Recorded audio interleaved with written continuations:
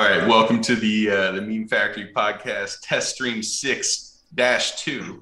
We've got Greg Foss on tonight. Foss the boss. Foss, if you want to go ahead and introduce yourself for everybody again, in case they don't know who you are, that would be fantastic. Sure. So, Greg, thank you for having me. We met briefly, or not briefly, a great time in Bitcoin Miami. I met yourself. I met Big Sean Harris, who, strangely enough, a kid from Canada, me calling myself a kid, watched Sean play in the NCAA college basketball tournament way back a couple of years ago. But I'm a 58-year-old Canadian. I care deeply for the Bitcoin community. It's brought me a ton of confidence that the world can, in fact, turn around from the unfortunate situation I find itself in. And I say that from the perspective of a guy who's traded risk for 32 years, primarily from a credit lens, if you will. I worked at two different hedge funds over a period of the last 20 years. And prior to that, 10 years, I traded for investment banks in both Canada and Wall Street. So I'm concerned about the world. I believe there's politicians in the world that have no idea what they're advocating. And in that, I am trying to promote sound money policies, which will be good for our children in all countries. And here's what I know.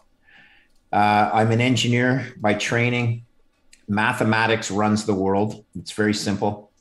And there's too many people out there that don't understand math. They certainly don't understand credit. And they are putting their trust in the hands of politicians that have no clue what they're doing in terms of running our monetary and financial policy. So I'm here to try and bring some sanity to this world. Sound money is the basis of our future, and Bitcoin is the best sound money that man has ever created. So thanks for having me. I look forward to this conversation. It's really nice to meet the gentleman on this podcast.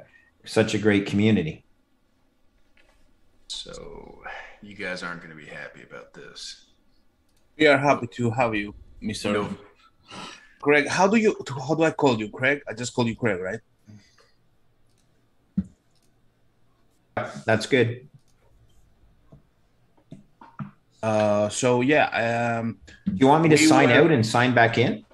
Well, we're actually getting no video right now.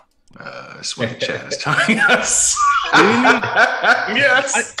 Are you kidding me? Not kidding you. No, there's no video. There's no sound, video. But there's no video. Oh man, somewhere between me and Pedro, we have a functional. No, I'm worried that your OBS still has control of this, but we should. This is a perfect time for an ad read. If I. OBS is all closed out, so you should be in good shape. Shit. This is the best stream yet. Well, we can still chat while I work on this. Yeah, sounds Feel good. free to ignore me. Okay, right, so we are all hitting. There's no problem in the stream. Everybody listening to this, we're just we like to sit in the dark and contemplate and think about the future. And we were talking as we were trying to fix things with Craig that I guess why we're bullish. And you want to do a recap, Mr. Craig? Sure, guys. Yeah. So the recap of why I'm bullish. Listen, there's some guys out there that are absolutely doing unbelievable stuff. All right. Jack Mallers, Twitter, Lightning. My boys in Guatemala / El Salvador, Ibex Mercado, Lightning Network in El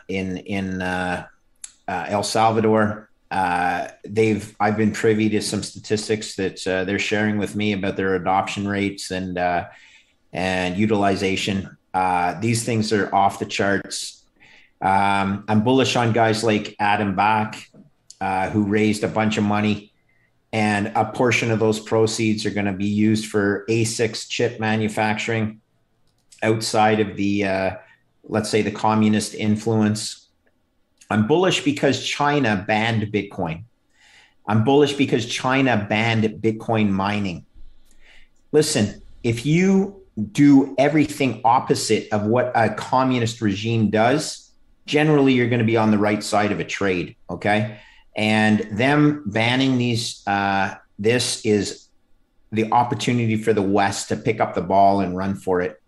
I'm not criticizing communism as much as I'm crediting capitalism and creative destruction as being a primary driver of human wealth over time and space. So without hitting too many other narratives, there's so many smart people in this space. Jack Mallers has got to be under 25. Adam Back is not an old timer. I'm an old timer, and I've been searching for a solution for 25 or 30 years. I found it in Bitcoin, and the community, the network, everything just keeps getting stronger. Energy, this ESG narrative is an absolute failure. Bitcoin will help solve that. And it's just about education. So I'm bullish because my price target for Bitcoin is so much higher than it is currently trading at. But the probability of us achieving my price target goes up day by day. So if I keep my price target stable, but my probability adjusts higher that we're going to achieve that price target, the intrinsic value of Bitcoin and the rationale for purchasing it for anybody in the world increases on a daily basis. So very bullish on both a fundamental as well as a financial probability risk return aspect. Thanks. That was such a rational argument and so bullish that we saw the light a little bit in the stream, and we had video, and and it's back again. So that was great. Yeah. And I don't know if anybody has any more questions, but I do feel I do want to repeat for me personally, like until now, we used to see all the bullish news coming out from the technical perspective of Bitcoin, like we're having upgrades, we had those fork wars and etc.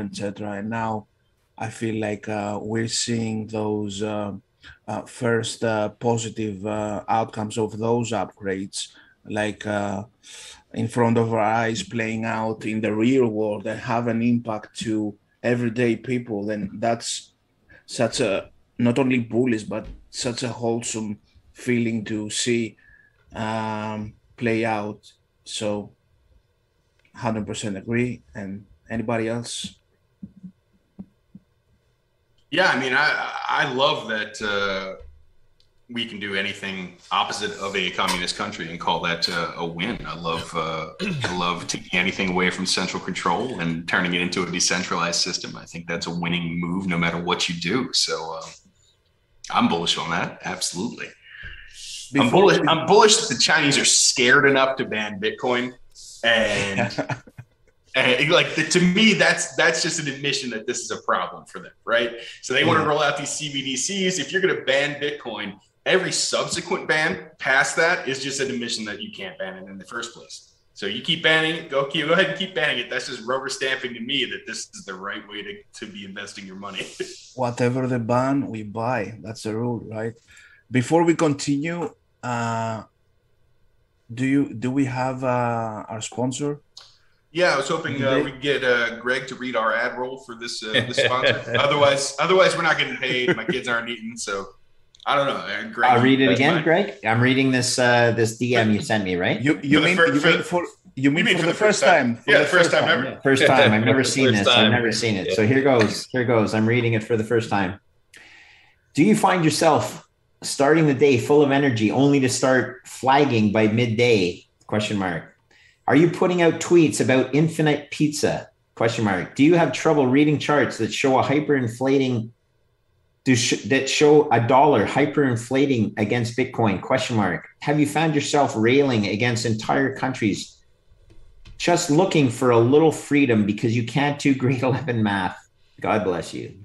That's my That's my addition right there. Grade 11 math. God bless. The sponsors knew that. Love it. The medical wizards at Pure Maths have created a revolutionary gluten-free product that solves for your inadequacy in the boardroom and beyond. Now you can just pop into the lavatory and plant a Pure Maths suppository straight up your anal cavity. You'll feel an instant jolt as you realize you've been doing math wrong this whole time. The Pure Maths suppository has a special duration and convexity release formula that will have you doing basic calculation correctly all day. Don't hesitate to sign up with the special promo code Hanky the Squid for 6.15% off your initial purchase. I love it. Thank you to the sponsors.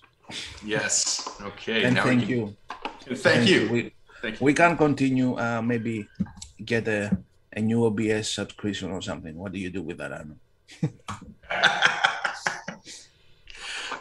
All right. So, Greg, I've got a question, unless I just interrupted somebody here. Yeah. Go. All right. So, Greg, you tweeted out a little earlier that total global debt is denominated about 400 trillion USD. This is the first market that Bitcoin is going to crack, since that is just a fiat contract.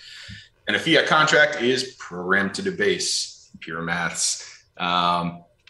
Clearly, you don't need our sponsor's product. I was hoping you could elaborate on what it looks like when Bitcoin cracks this market. So I try and keep things as simple as possible. I need everyone to understand what $400 trillion means relative to global sales or global GDP. And essentially, to keep the math easy, total global debt is about 4 times total global sales.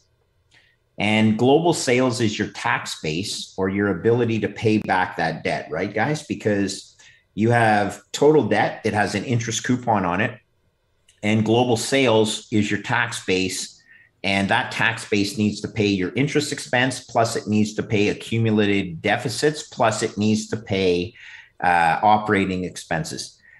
At the end of the day, when your total debt is 4 times the size of your total sales, it means that your total sales or your total GDP needs to grow at a pace that's unsustainable to meet the interest, even the interest obligations on the total debt. And let's run through that really quickly. I'm going to put an average interest coupon on that debt of 3%. And that 3%, remember, the US Treasury 10-year is at about 1.5 right now. High yield debt's at about 4% in the US, but I'll put a 3% coupon on average on all the debt, just to make the math easy. And I think that's a low number, but 3% on average means that your numerator is growing at 4 times 3%, right? 4 times 3% is 12% growth in your numerator, which means your denominator, your total sales or your tax base, needs to grow at 12% annually just to keep pace with your interest obligation. That's notwithstanding all these trillion-dollar deficit plans that these governments around the world have. And I look at that from a very simple perspective of, it's very unlikely that global economy or global sales will grow at 12% forever, which means just the interest coupon on the debt is causing the debt burden to expand, which means we are in a debt spiral that is inescapable. And I'm going to bring some physics in here. We will never achieve escape velocity from the debt spiral. And I don't want to lose anybody in the context. It only means that fiat currencies will debase forever going forward. They have in the past, but there was a chance that we could escape the debt spiral. But now it's a certainty that we cannot escape the debt spiral. That's very dangerous. Greg, now a debt spiral for you is synonymous with eventual hyperinflation, correct? Absolutely. It's, you can call it's semantics. At the end of the day, the only thing that solves a debt spiral is more printing of money to solve the equation that total revenues don't equal your obligations. So you have to print it out of somewhere to satisfy that delta or that error term. So there's lots of different words for it, but yes, that's one of the words. It is absolutely certain that fiat currencies will continue to debase, and you need to hedge that. And the worst part of this is bonds are a fiat contract. So if you lend money to somebody for 10 years at time zero, and over that period of 10 years, the borrower will make those payments back to you with a low probability of default. They don't default, but there's still a chance they will. But let's say they don't default. Over 10 years, you get your money back. But my goodness, 10 years after you lent them that money, the purchasing power of their return of your principal is going to be worth like less than 50% of its original purchasing power. Who enters into those contracts? Who is foolish enough to lend somebody money today to receive that money back in 10 years at 100 cents on the dollar? But that's 100 cents on a unit of account that has debased over that period of time. That's all a bond contract is. It's the biggest farce I've ever seen in my life. And yet there's $400 trillion of this out there. What does it look like when it cracks? I'll be very clear. I do not want it to crack.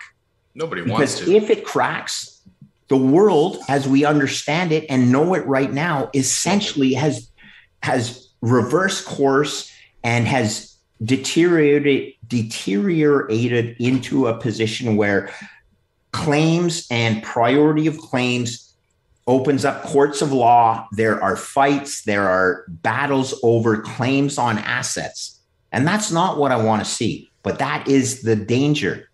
And what does it look like? I'll throw the question back at you, Greg. Zaj, I'll throw the question back at you. What does it look like if we take preemptive measures right now where our fiat currency is still used as a checking account, but Bitcoin is used as a savings account? And this is my absolute wish, that there's a parallel system that develops over time. It's a network transfer, essentially, where everything was working on or was measured on a fiat standard. But in the next couple of years, it transitions into a Bitcoin standard where people use Bitcoin as their store of value and a fiat currency as something that allows them to transact in real time at time zero. But it's not a contract, because if you enter into these contracts, you're guaranteed to lose money. And unfortunately, most of the pension funds, lots of the mutual funds out there in the institutional account land have tons of these contracts on their books.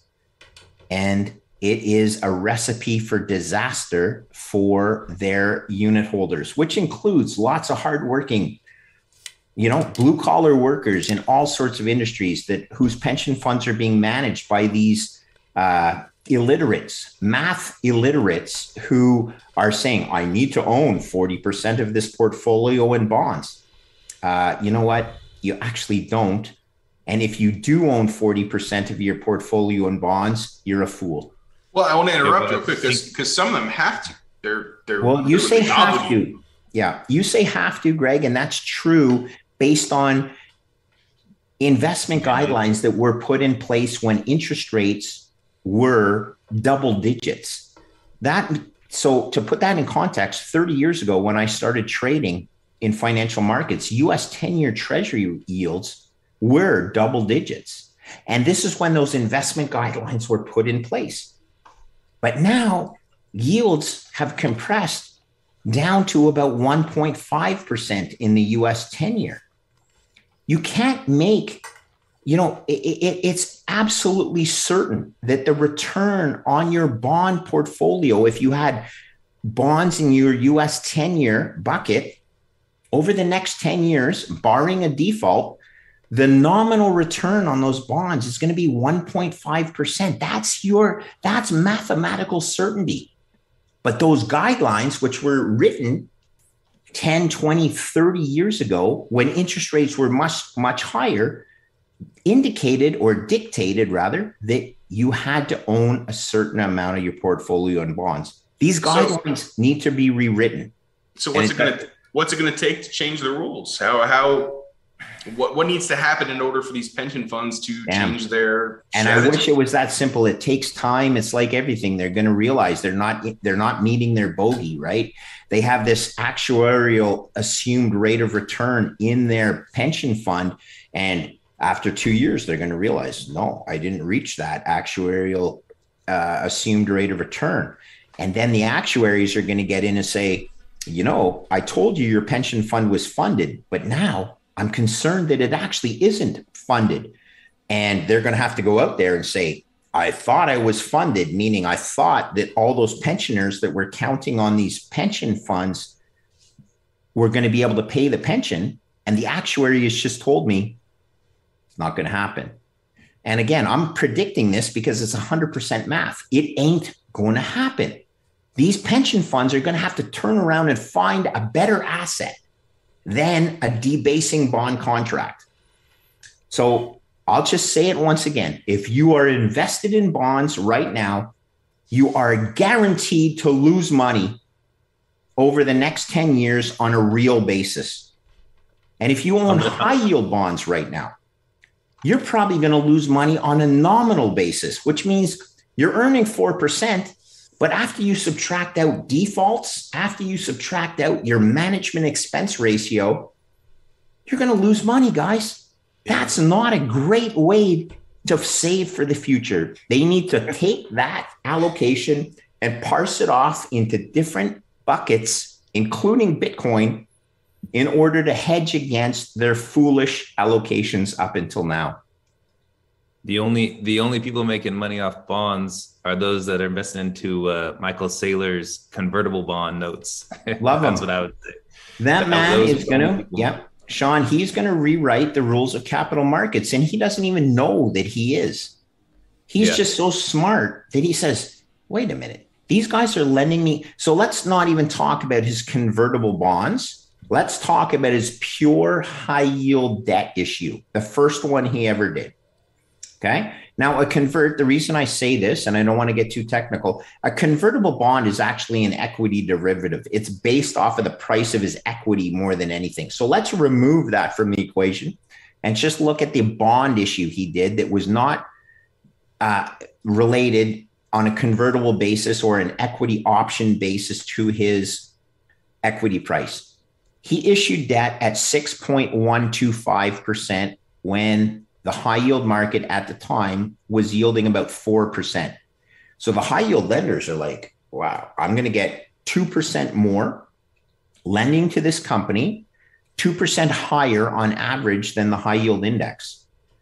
The crazy thing was his credit quality should have, based on pure S&P rating relative to the high yield index, should have come in at, he should have been able to borrow right around 4% if S&P actually was a proper credit rating. But he paid 6 1/8. I bet you Michael Saylor was prepared to take out that loan at 8 to 10%. Oh. 8 to 10. And they give it to him at 6% because they think they're raping him on the other side. And he's like, shit it in, buddy. I'm going to take all of this money you're going to lend me. And he's going to rewrite the laws of capital markets because everything is based on an index that itself has been suppressed because the Fed has pushed down the rates of return expectations in all asset classes. Okay. And that's what happens when you get an elephant in the room. So I don't want to take too much of your time and this opportunity to just talk about Michael Saylor is a rocket scientist. We all know that. He's discovered Bitcoin. We're all grateful for that.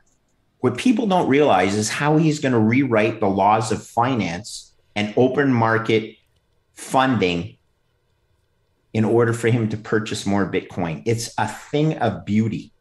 And he's a very small company, but imagine if a company like Apple started doing the same thing, it would blow the doors off capital markets everywhere. I wanted to kind of bring it back when we were talking about the debt spiral. I like to look at the debt spiral in kind of like a smaller term where a lot of people can understand. And I like to think about it like if I were making, say, $5,000 a month, right? And I have my bills to pay, and all of a sudden I got a credit card, and now my payment is $50 a month on my credit card. And then I start getting more debt. And now my payments, and it's $100 a month, and then it's $1,000 a month, and then it gets to be, $2,000 a month, and then I'm pulling out more credit cards. Then all of a sudden I'm still making $5,000 a month, but now my payment on my credit is $6,000 a month, and so the payment that I'm making on my credit cards is now more than the money I'm actually bringing in, and I think that's kind of like a smaller version of what a debt spiral is, right? I couldn't say it any better. In fact, let's put real terms on that. You're spending $6,000 on interest expense before you're even living, before you're even paying for all the food and substance that you need to survive that month as well. So that is adding to your burden, and you just can't outrun it.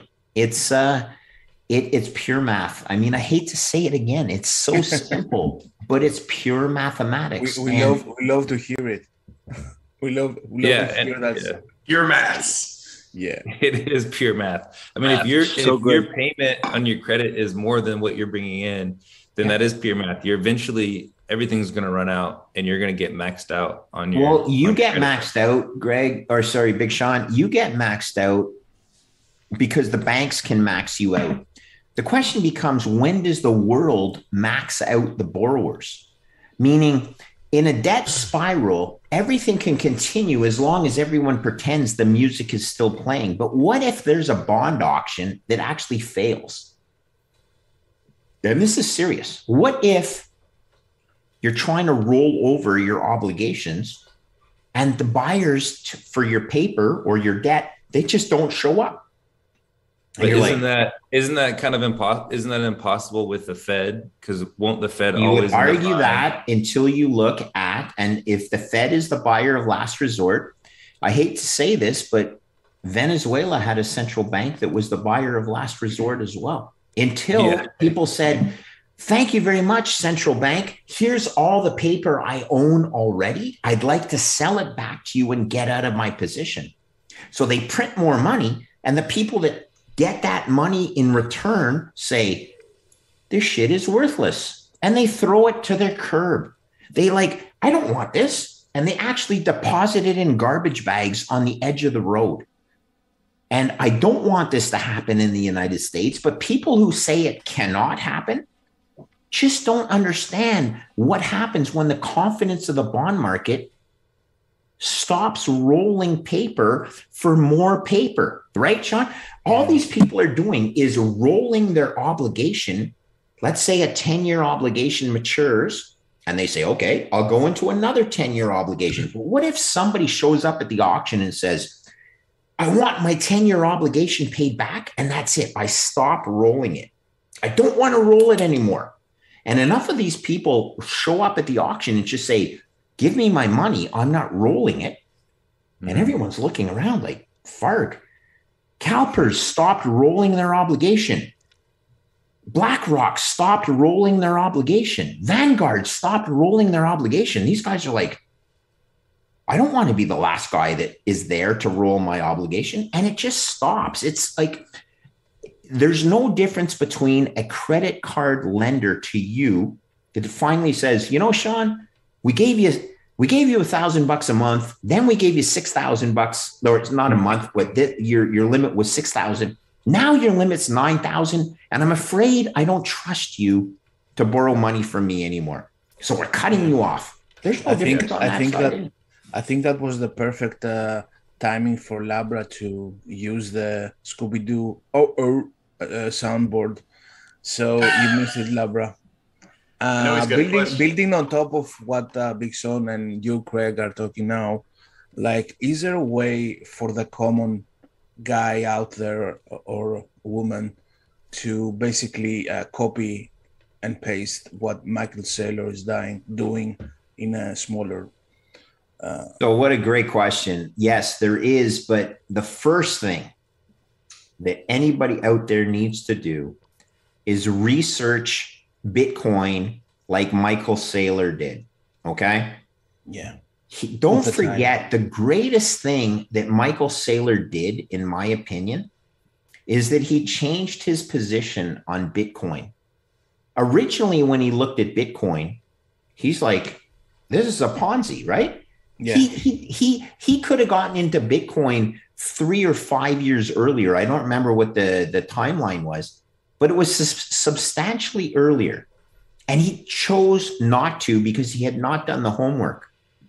But to his credit, he turned around, he did the homework, and he said, oh my goodness, I may have missed it at a price of, I'm going to throw out a number, $500 US a coin. But then when he understood what it was all about, and I don't remember when he started getting in, but let's say it was even $8,000 a coin.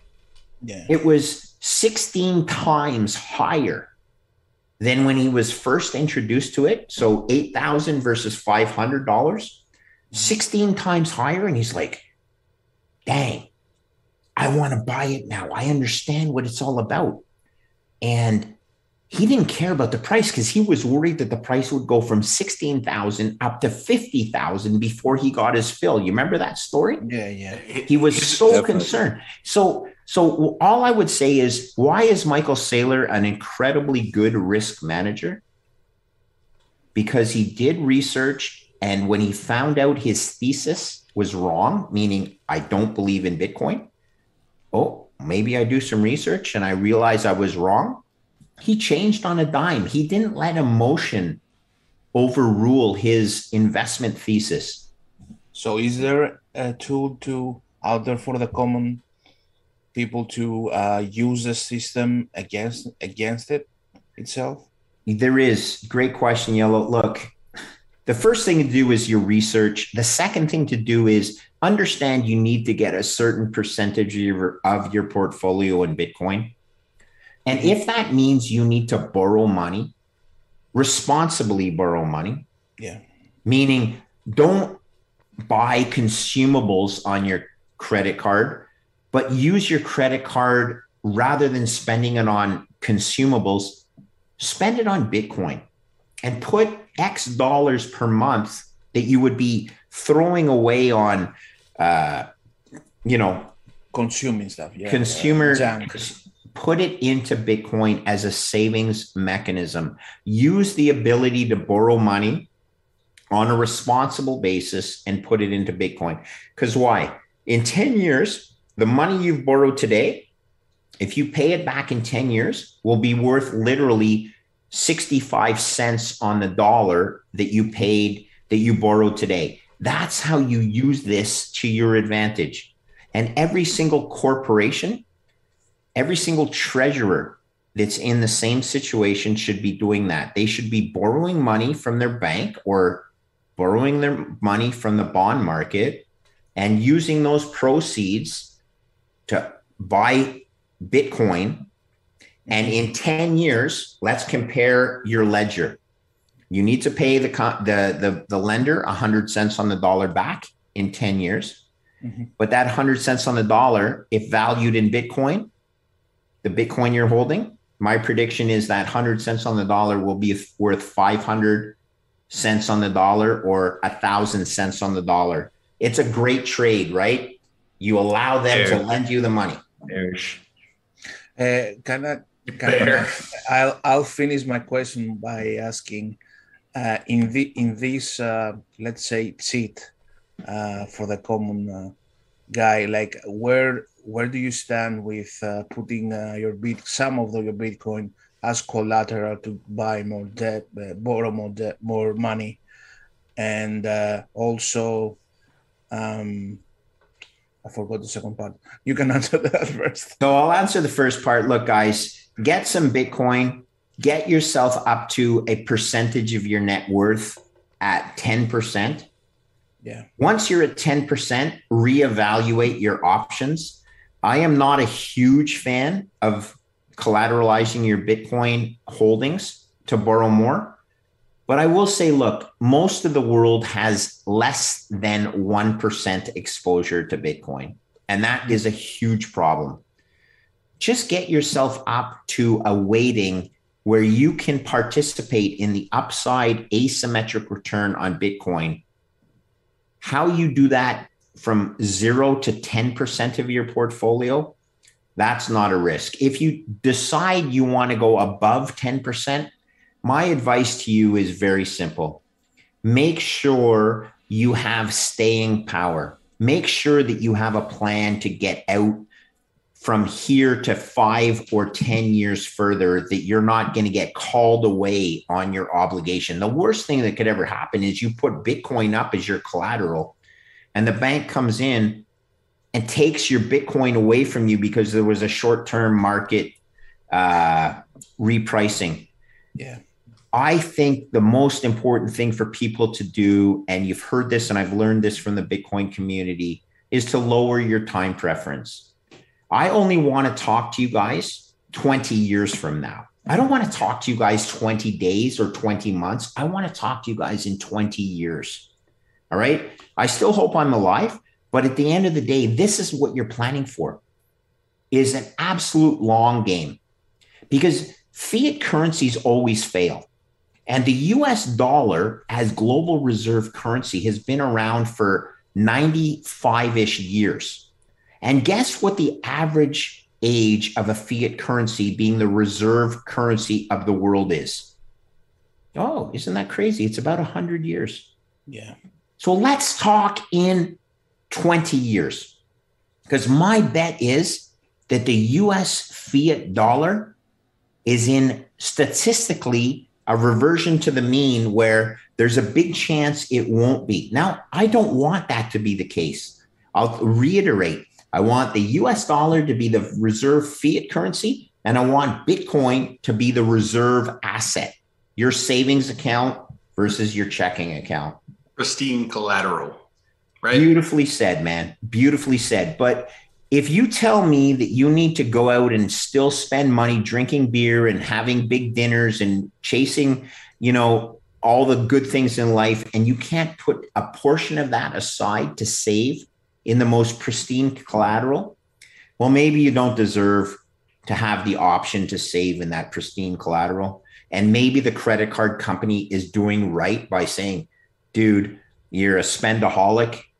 And you got to adjust your spending habits to the reality that you got to live within your means, and you got to store a portion of that in the best vehicle possible. And I believe that to be Bitcoin. Awesome. Greg, we're coming up against the time where we want to be respectful of your time. Can we throw some quick questions at you? Yeah. No, I have all the time in the world for you guys too, right? So there's no rush on my end, but awesome. Please hit me with those questions, and I look forward to some. I think, if there's no problem with Greg, we can continue. Yeah, I've got a quick question. The hour. Yeah. I know Labra's got one as well. Yeah, go ahead, Pedro. All right, here we go.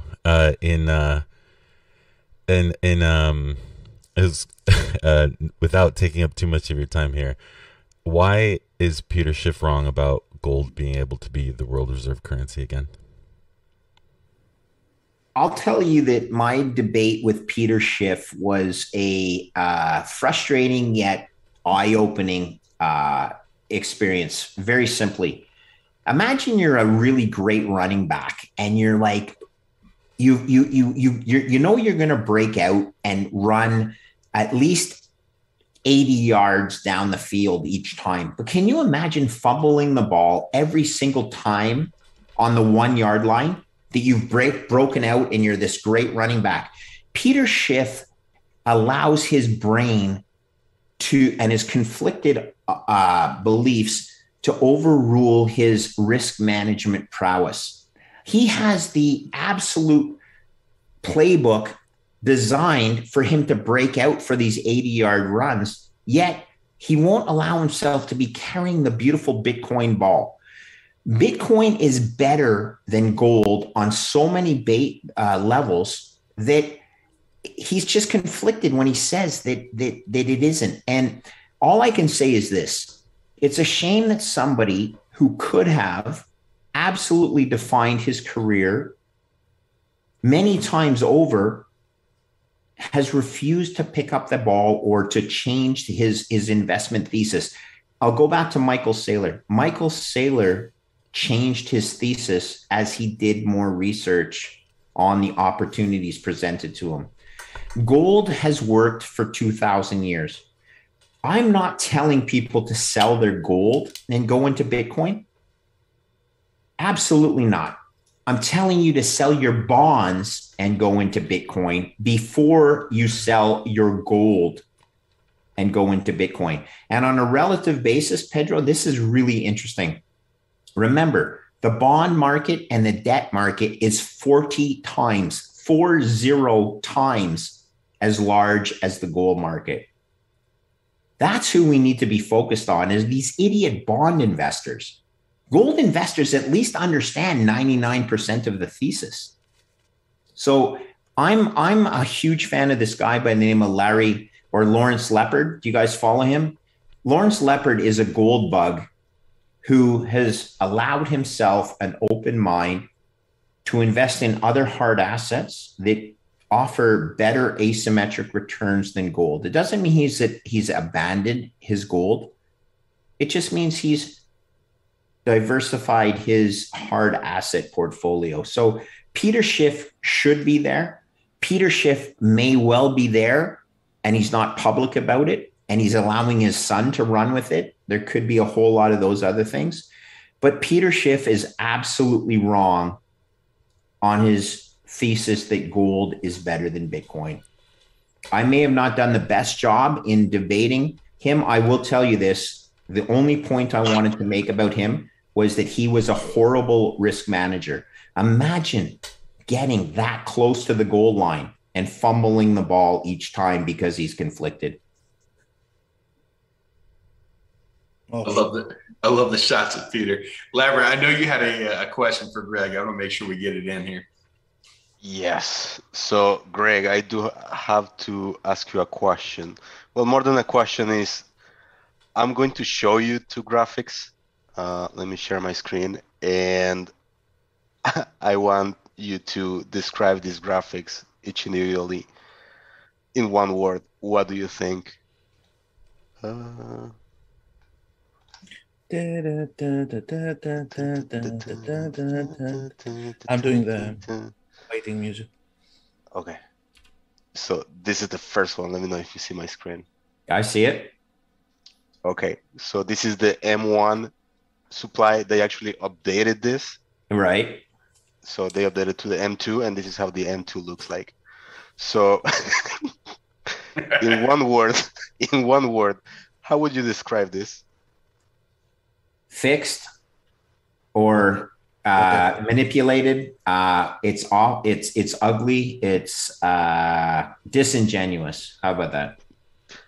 Love it. Now I'm going to show you another one, which is my favorite, and it's tied to all the math and Bitcoin. And let me know how beautiful this is.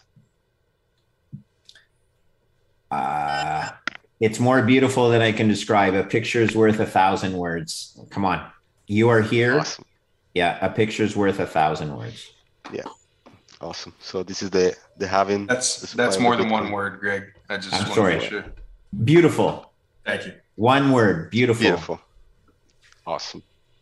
Great. That's all that I wanted to show. Thank you. Thank you. Labra, yes. Describe a little bit what we're saying. Yeah. So this is the Bitcoin supply. Okay. So this was the first halving. We went from 50 Bitcoin per block to 25.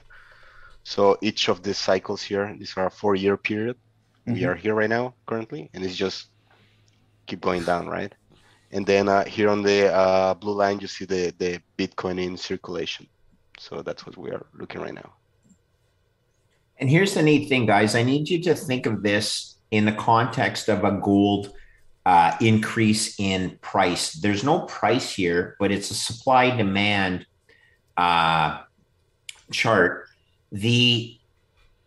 Imagine if the price of gold overnight went from the current price of $1,800 US an ounce to $5,000 an ounce. I'm just throwing out this assumed scenario. Mm-hmm. Do you think that gold would still continue to grow only at 2% per year if the price doubled overnight? And I think all of you, I'll answer that question. None of you guys are going to say, no, Foss, come on. All these guys with marginal gold projects, where lifting costs were, let's say at $1,500 US. Well, if all of a sudden their lifting cost is $1,500 US and the price of gold is $5,000, those projects that were shuttered when gold was $1,800 an ounce would turn around and they're going to come to market. Nothing in this chart you're showing me has anything to do with price right now, right? There's no recommendation on price and supply and demand based on price. This is just pure supply based on math and code. And that's what's beautiful about Bitcoin. The supply has nothing to do with the price. Whereas gold, everyone says, well, gold is 2% per annum growth. Oh, is that right? Double the price and tell me that supply will stick at 2% per annum, and I'll call you a liar. Right? Very simply, guys. Awesome. I mean, in this, with respect to this chart, I want to make sure that we get another question that was definitely top of our minds this evening. I'm not sure if you're familiar with the context or the framework of this one, but fuck, marry, kill, Steve Hanke, Joe Weisenthal, or Peter Schiff. I knew it. So what was the question, Greg? Fight? No. Fornicate, marry, or kill Joe Weisenthal, Peter Schiff, or Steve Hanke. So, thanks, Steve Hanke. Like the problem. Okay, so Joe Weisenthal is an interesting cat. All right, I sent him a copy of my paper, telling Joe, I've called you out a number of times. You need to read my paper and tell me where I'm wrong. I'm looking for criticism on my paper about why every fixed income investor needs exposure to Bitcoin. And he's like, dude, I'm so excited. I know I hate you on Twitter. I hate you with a passion, but I'm going to come back at you on your paper. Crickets from Joe. Crickets, absolute crickets. The only thing he's coming back with is, we're going to print this fucking token worth $1 trillion and solve the debt spiral using accounting gimmickry. If that's the best that he can come up with, and it's not even directed at me, I'm actually appalled by the fact that he told me he would come back to me with some sort of criticism against my paper and the debt spiral. Now, maybe he did go on a vacation and maybe he forgot. Maybe he has no idea who this monkey is in Canada. But I'll just tell you, I know he knows. In my heart of hearts, I know he knows he's wrong. And I believe he is living the mainstream media narrative to continue this accounting gimmickry. And that is outright very conflicted. And then I'll talk about Steve Hanke. I don't mean to be rude, but I feel like you're avoiding the question here. And then I think our audience deserves to know where you stand on this. Again, can you rephrase the question? Because I didn't quite hear do I fornicate? Do I kill? Do I what? What was the, where are the three? The question is, and it's a scientific. They say the same thing about, I've played this game before, but never with professors and mainstream media guys and stuff. Right. It's not a game. It's a data-driven analytical question. Exactly, yeah. That's really, it's related to Bitcoin. Okay. It's fuck, marry, kill. Steve Hanke, Joe Weisenthal, Peter Schiff. Kill. I'm sorry, man. I have to do That's it. Okay. That's okay. Like I'm not a creature of violence, but at the end of the day, you're just killing their voices. You're not killing them. This is a joke game. We're not actually. Yeah. But seriously, you have to kill these voices of ill repute. You have to kill the narrative that is trying to sustain this absolute foolish and totally corrupt system. And these people are being paid to continue this corruption. And I just have to call out. I want to kill the corruption. I don't want to kill the person. I want to kill the corruption. Let's bring it back. Their 401ks depend on it. Let's bring it back. Let's bring it back into a Bitcoin chat. Let's make it a little more serious. I got a question for Greg. If for me, if that's okay. No. For you. I got the answers for you, Greg. Good. Hit it. So he's a great Greg Foss. So I've been paying attention to you for a while now, and you have a mathematical formula of how you get to $2 million per Bitcoin over a time. And that's with $900 trillion in the total addressable market, multiplied by 5% chance that Bitcoin wins or succeeds or whatever you want to call it. And with 21 million Bitcoin. So it's 45 trillion divided by 21, and you get around $2 million per Bitcoin. I've heard you say that quite a few times. And my question is, right now we're basically at equities are at all-time high. Bonds are bid up to all-time high, and the rates are going negative. Real estate's basically at all-time high. The money fiat is being printed at all-time highs. Convexity, right? It's continuing to get printed faster and faster. Why do you give such a low percentage is my question, of 5%. Why the 5% chance? I love you, man. Why so berries? Okay, I love you guys. Okay, cool. But stick with me here. First of all, it's in today's dollars. I need to throw out that it's $2 million per Bitcoin starting today. All right. Now, the second part is, as simple as I can describe this, why would I go for a price target of 5 times that high, which I think is attainable, until it gets to my price target? I'm going to be like an equity analyst, okay? I'm going to go out there and say, my price target on this stock is $40 a share. And then it gets to 40. And then you're like, dang, it's still doing as good as I thought it would do. So then I'm going to go to 50. But Sean, please understand this, all right? It's even hard for me to go out and give a price target of $2 million when it's trading at 1/50th of that amount in today's dollars. It's a rounding error. It's a rounding error, sir. But that is a rounding error. How about if I started with getting it to its intrinsic value based on credit default swaps of 150,000? Just get it there, and I'll adjust my price target up. But what I can't overcome is the fact that people are like, oh, Foss, I'm going to buy it at 40 and I'm going to sell it at 45. And I'm going to be like, you got to be the stupidest person in the room.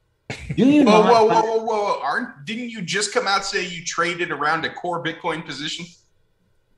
Can you repeat what you said? I've heard that. Yeah, confirmed.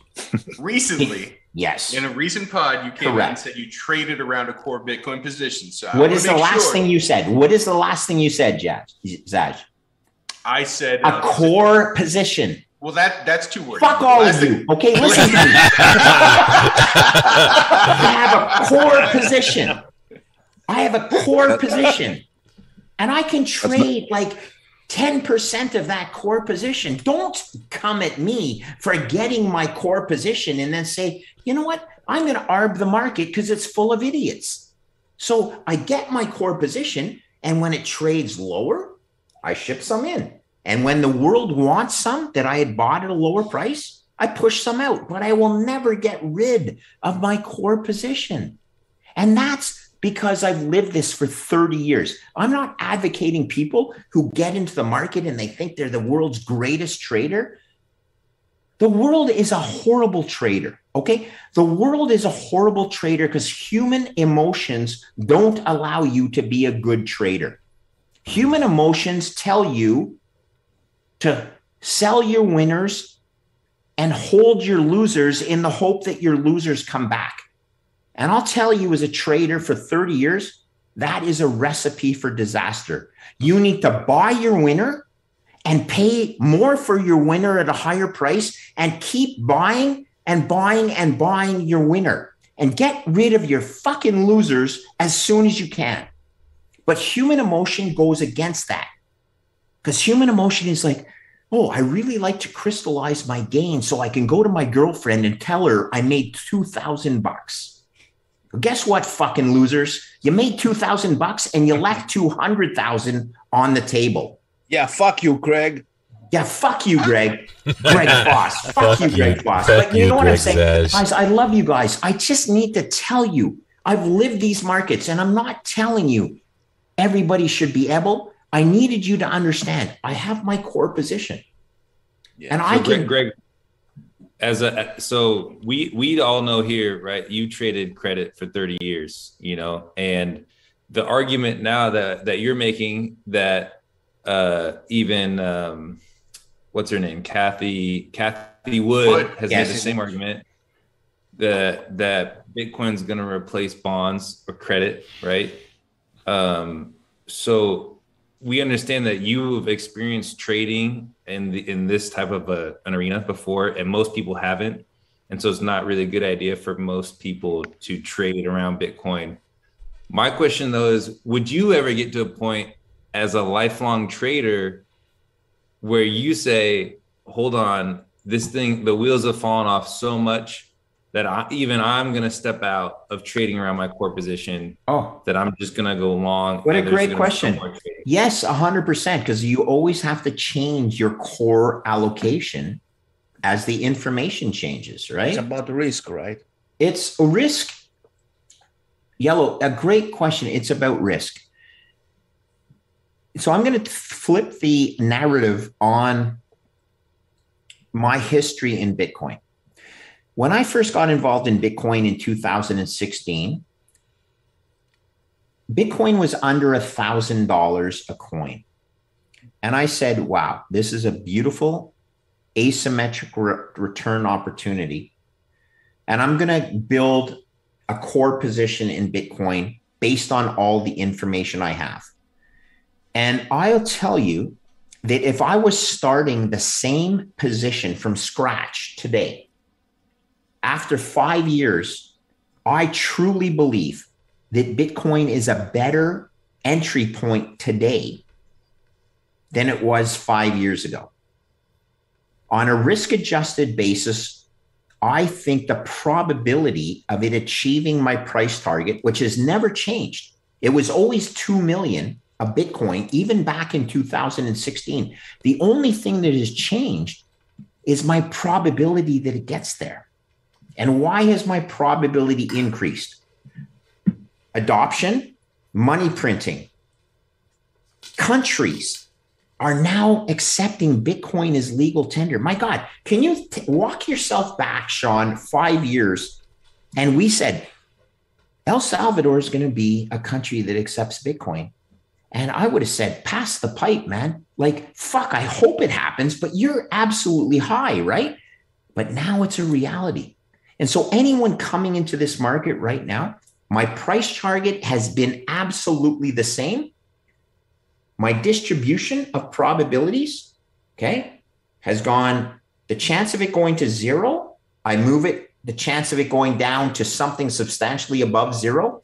But the tail of that probability, I need to The tail has gotten so much wider, which means your upside has gotten so much more likely. Dang, I don't know how else to say this to people. Yeah. It's a better risk-adjusted return right now. Yeah, I think a lot of people have trouble understanding that, because when most people, a lot of noobs come into Bitcoin or crypto, they go, what do you mean? If I ever to buy it at $1,000 and now it's $45,000, why is it better now? And I think because you come in with a certain amount to be able to invest. You don't come in with an idea that I'm going to, I need to purchase something at 45,000 versus 1,000. You come in with a bucket of $10,000 into a new investment. It doesn't matter whether you're able to buy 1/5 of a Bitcoin or you're able to buy 10 Bitcoin. It's a better investment right now on a risk-adjusted basis. A simple answer will be, we just had a brief bear market, so-called, at around 30K, which is ridiculous, right? So you're totally right. Like, let's not get caught up in this. I honestly, I cannot tell you where the next $20,000 move in Bitcoin is. I think I know, but I'm not going to get bent out of shape if I'm wrong. I just know I have conviction that it's going to go to my price target. And I'm not sure how it's going to get there in a sawtooth, or if it's going to be a straight up, or if it's going to be a wave. I don't know. And I don't care, because I'm owning this for my children. Yeah. Can you guys please understand that? It's not for your next fucking beer to go to the bar and impress the girls, okay? This is about owning something that you're going to pass to your children. On top of that, I don't know if anybody has a question, but I do. I have one. I just bought more Bitcoin right now. Marcos, yeah, Greg, I was listening to Preston Pish talking to Luke Groman, and there they mentioned, and I'm wondering how you look at it, having worked on the bond market, is that at what number market cap of Bitcoin does the bond market actually start to look at this thing and take it seriously and start allocating? What a great question. What an absolutely great question. I think I responded to somebody, and Marcus, I'm not sure if it was you, but I did respond. Look, there are, like everywhere else in the world, there's a distribution of intelligence in the bond market, okay? And you have some really smart bond market players, and you have some absolute duds. And my answer is this: there's not a price, it's an adoption. And right now, the smartest players in the bond market are already investing in Bitcoin. And I tip my cap to a gentleman by the name of Steve Tannenbaum at Golden Tree. And Golden Tree is a $45 billion credit hedge fund that has bought Bitcoin as insurance. Essentially, I'm going to paraphrase, as insurance against inevitable fiat debasing. But I'm going to throw out a little story with you guys about when I first met Steve Tannenbaum in the 1990s. Okay. In 1990 something, I don't remember the year, I was trading at an investment bank in Canada, and one of Canada's largest steel companies, in fact, it was the largest steel company, had gone bankrupt.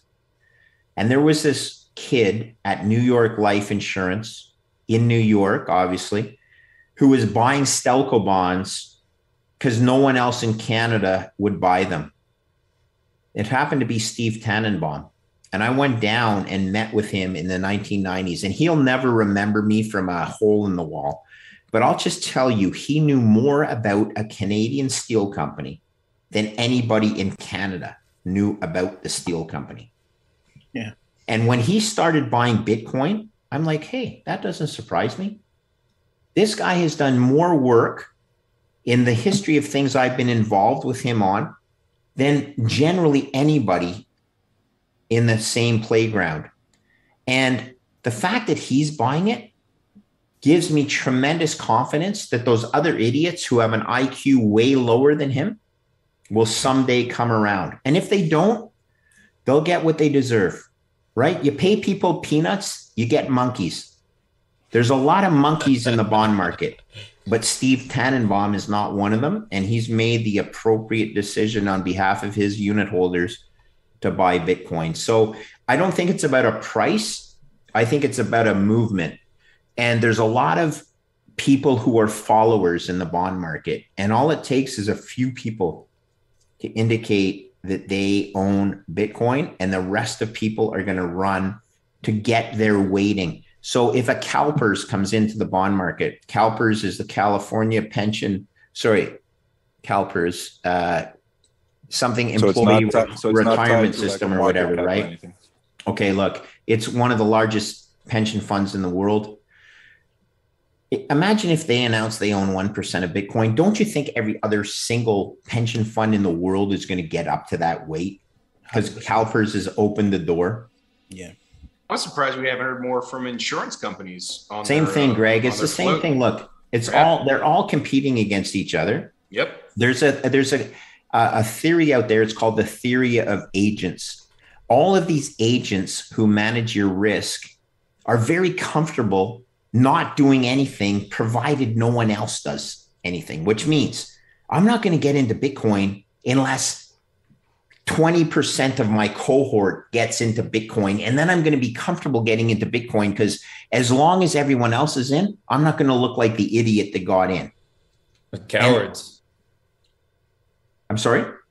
They're cowards. Well, they're sheep, they're lemmings, they're whatever. It's just they're trying to protect their job, Sean.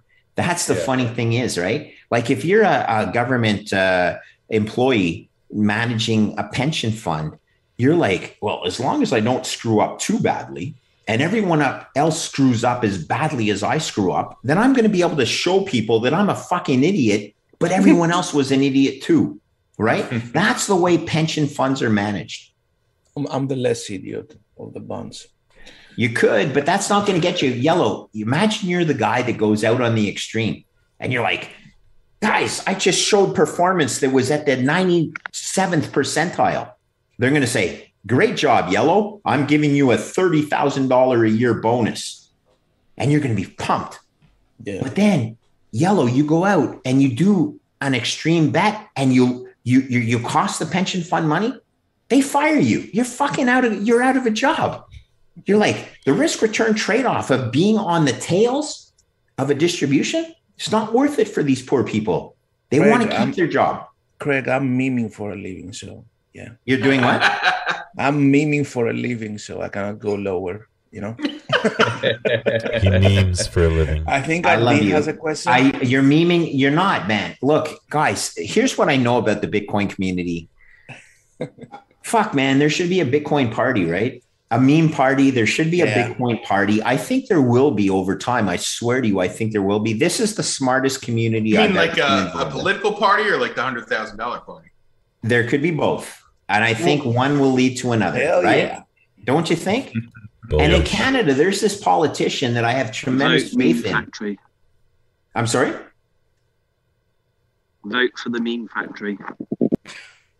The next vote for the meme factory. You can't vote for something that doesn't exist. All right. It's coming, buddy. I promise you. There's a politician in Canada that's going to make some stuff happen. And there's also some. Yep. And there's some politicians. Right? Yep, that's my man. And there's some politicians in the US, the same thing. This is really about people who do research, who actually know when there's an opportunity to make a difference for the world. And I'll just go back to our Chinese little statement at the beginning. China has given up an opportunity that the West should grab and run with. And it will make all the difference in the future for our children if the leaders have enough foresight, do enough research, and actually have gonads to be able to do it. Okay? They need some gonads. We need gonads. You have any input about the, I think, SEC's announcement about like not banning Bitcoin from, I think it was Powell. That was Powell. Yeah. He's Okay, I'll go with Gensler at the beginning. He's taught a course. I think he understands the the purest way of separating these digital assets out is about decentralization versus centralization. Mm-hmm. I'm not a huge fan of Powell. You put a lawyer in any position and he's going to like paint himself into a corner so that he protects himself on all sorts of legal bases.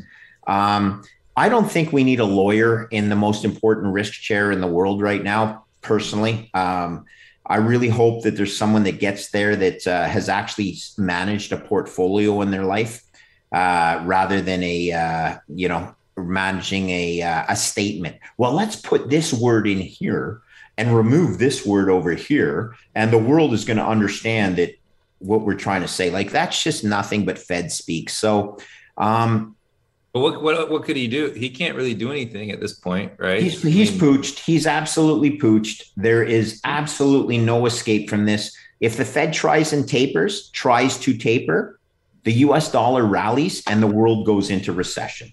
Very simple. It's over. They have no out. Why are we overlooking the simplicity of this situation? It's actually not funny, but it's so simple. Yeah. It seems like it's like either debase the dollar or choose a deflationary collapse. Right? Sean, it's a great way what you said. Look, all fiats are debasing. It's just that the US dollar in times of crisis, it's the ice cube it's still melting, but everyone runs to that ice cube because all of their ice cubes are melting even faster. What a stupid game, right? What a dumb game. Oh, I'm going to get on a melting ice cube because that ice cube is going to allow me to survive longer than my own ice cube, which is melting at a faster rate. Let's get on an iceberg. Let's get on something that actually has staying power. It's called Bitcoin. It's very simple. Craig, do you have any fears that because they cannot ban Bitcoin, their way of controlling Bitcoin through over-regulation or whatever, do you have that fear of Bitcoin becoming like a Bitcoin with an exclamation mark in the end, like Disneyland or paper gold or something like that? Great question. Again, look, I have a 5% chance of my price target or my scenario coming true. That means I have a 95% worry about all these other things, right? Well, how about if we were at 50-50? This question would be amazing when it was 50-50, like it was balanced. But now it's only 5% that my glorious scenario comes true and 95% chance that it doesn't. Why? In that 95% chance, man, I could put in just about everything.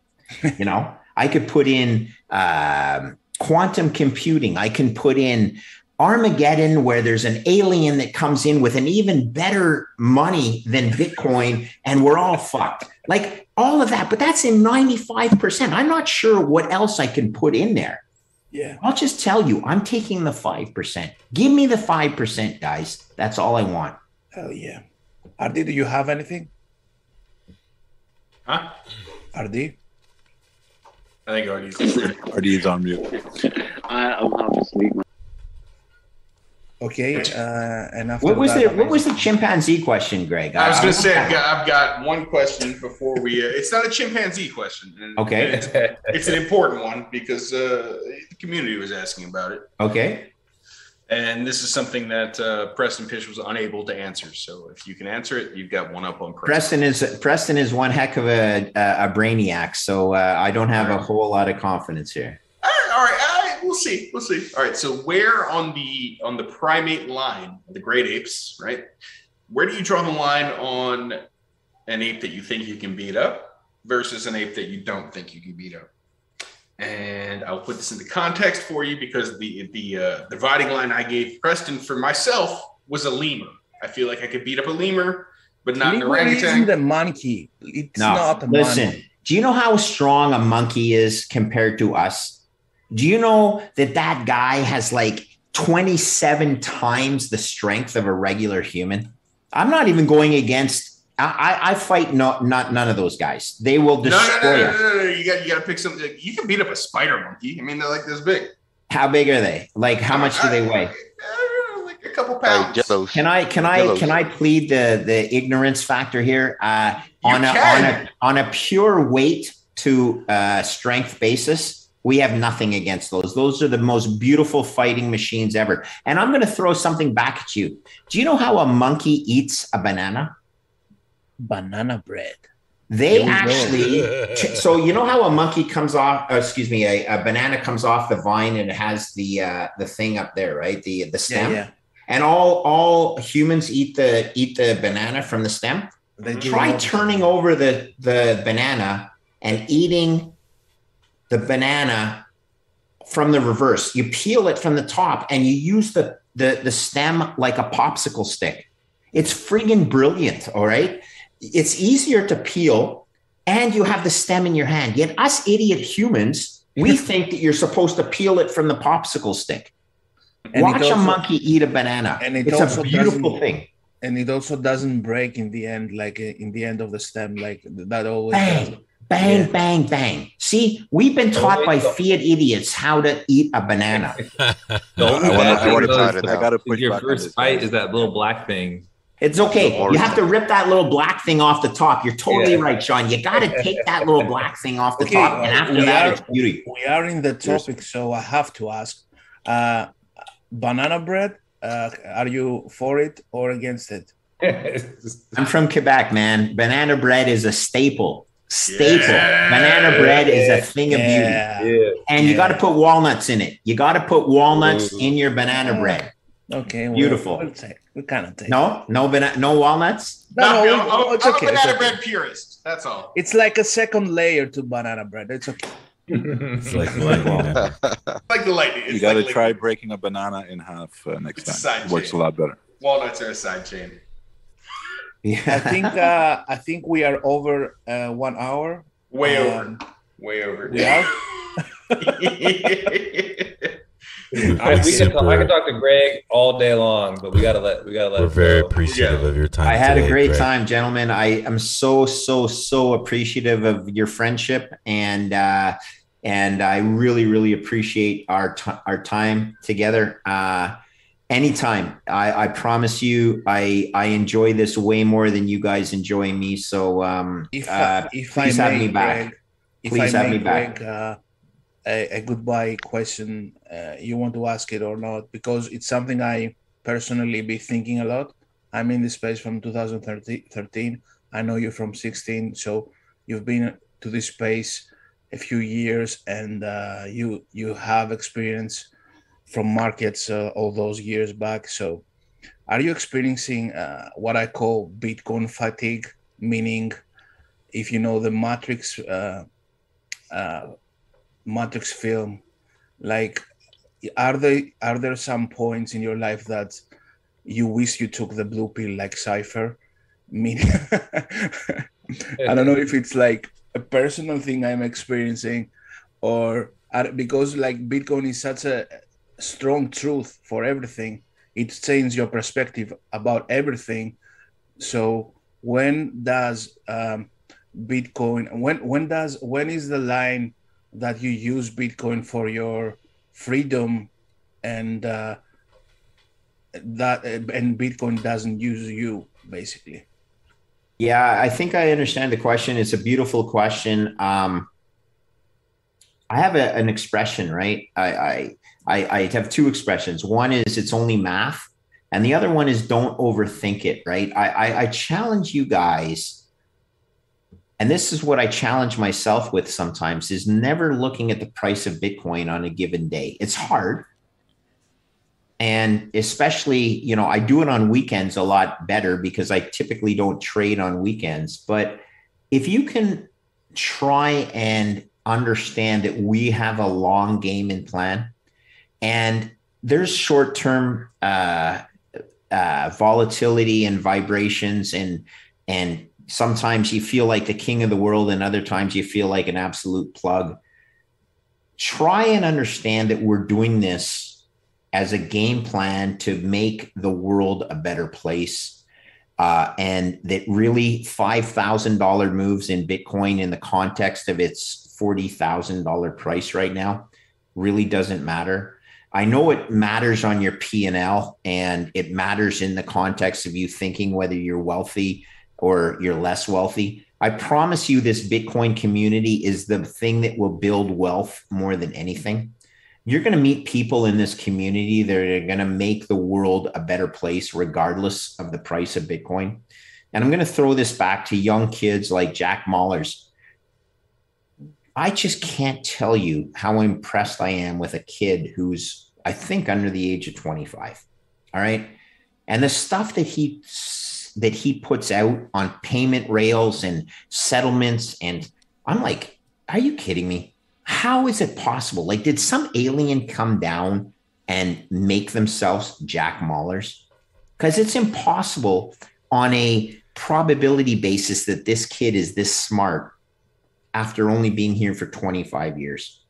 So try and he's got a pedigree in the space, though. That's good, man. But that's what makes humans the top of the food chain.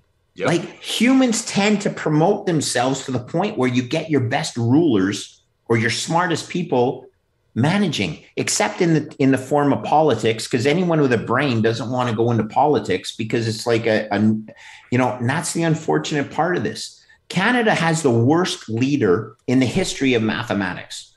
Okay. It's really disgraceful. And yet this knucklehead got reelected by the skin of his teeth. It cost us $600 million on an election for him to win 3 more seats and still have a minority government. That's $200 million per seat. And the world's Canada's in an actually no better position, but we just vaporized $600 million. God, put Jack Mallers in charge of a country. Hell yeah. Man, oh man, like, I just can't tell you what a loser Justin Trudeau is and what a winner Jack Mallers is. And I want the Jack Mallers of the world, and Justin Trudeau can fuck himself, okay? He's the biggest fucking loser I've ever met in my life, and he still got elected by 32% of Canadian population or voting population elected him. I think we can all and co-sign. 34% went for the opposition, but the way our electoral map works, he still got in. What a shame. I put my faith in the Jack Mallers and the young kids and the Bitcoin community over the incumbents like Justin Trudeau. And just because his papa had dough and was Pierre Trudeau, we're going to elect this monkey as a politician in Canada. Like, it's just absolutely wrong. Okay. So there's my rant on the problems with the political system in Canada. I probably could draw a parallel to the US political system, but I won't, because I don't want too much hate mail. I get enough hate mail as a Canadian. But here's the truth, guys. Let's keep speaking out against this atrocity, against these guys that have no clue how financial markets work. Justin Trudeau was on TV in Canada saying, "Forgive me if I don't care about monetary policy." What? Come on. If he was the CEO of a company, he'd be fired on the spot. But in Canada, we reelect him because, he's a pretty boy. I think you just lost the stream. Pretty much everything. No, we didn't. Like it's black for a few seconds. I potatoed it. I think fade the black. Guys, I'm just gonna say this. Thank you for having me again. All right. I love Canada. I love the United States. The world needs leaders who will tell the truth. And I'm sick of leaders who are lying to the population for their next 4 years in office. We got to call this out. We got to actually make the changes. And I love Jack Mallers for calling out the likes of Steve Hanke as a disgrace. I will second that. It's a disgrace when you get the incumbent elite and the privileged. I love Jack Mallers for calling him out. Brilliant. We co-sign fuck Trudeau. And we also have to disclose to anybody watching or listening. I don't know if it's a podcast or a stream, depending if we have video or not.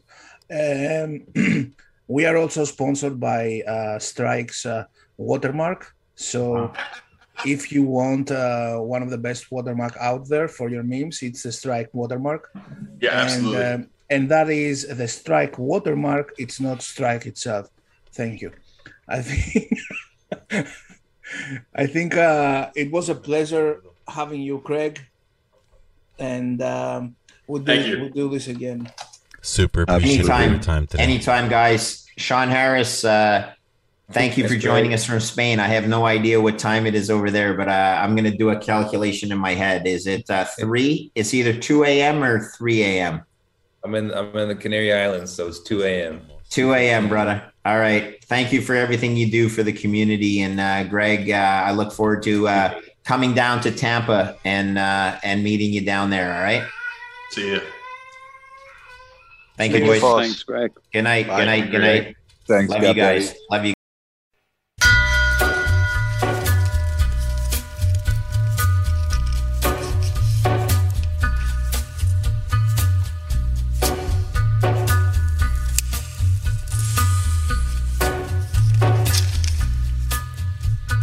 Take a little walk to the edge of town and go across the track where the viaduct looms like a bird of doom as it ships and cracks, where secrets lie in the border fires and the humming wires. Yeah, man, you know you're never coming back. Past the square, past the bridge, past the mills, past the stacks. On a gathering storm comes a tall, handsome man in a dusty black coat with a red right hand.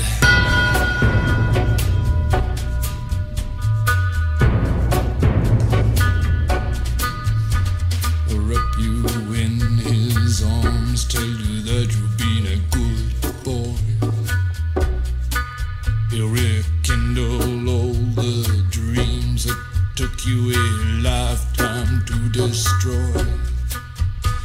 He'll reach deep into the hole, heal your shrinking soul, but there won't be a single thing that you can do.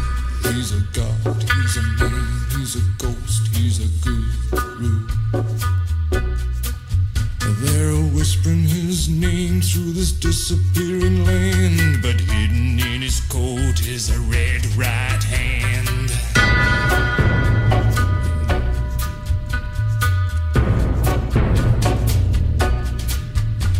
You don't owe no money, get you some. You don't have no car, get you one. You don't have no self-respect, you feel like an insect. Well, don't you worry, buddy, cause here he comes through the ghettos and the barrio and the barry and the slum. His shadow is cast wherever he stands, stacks of green paper in his red right hand.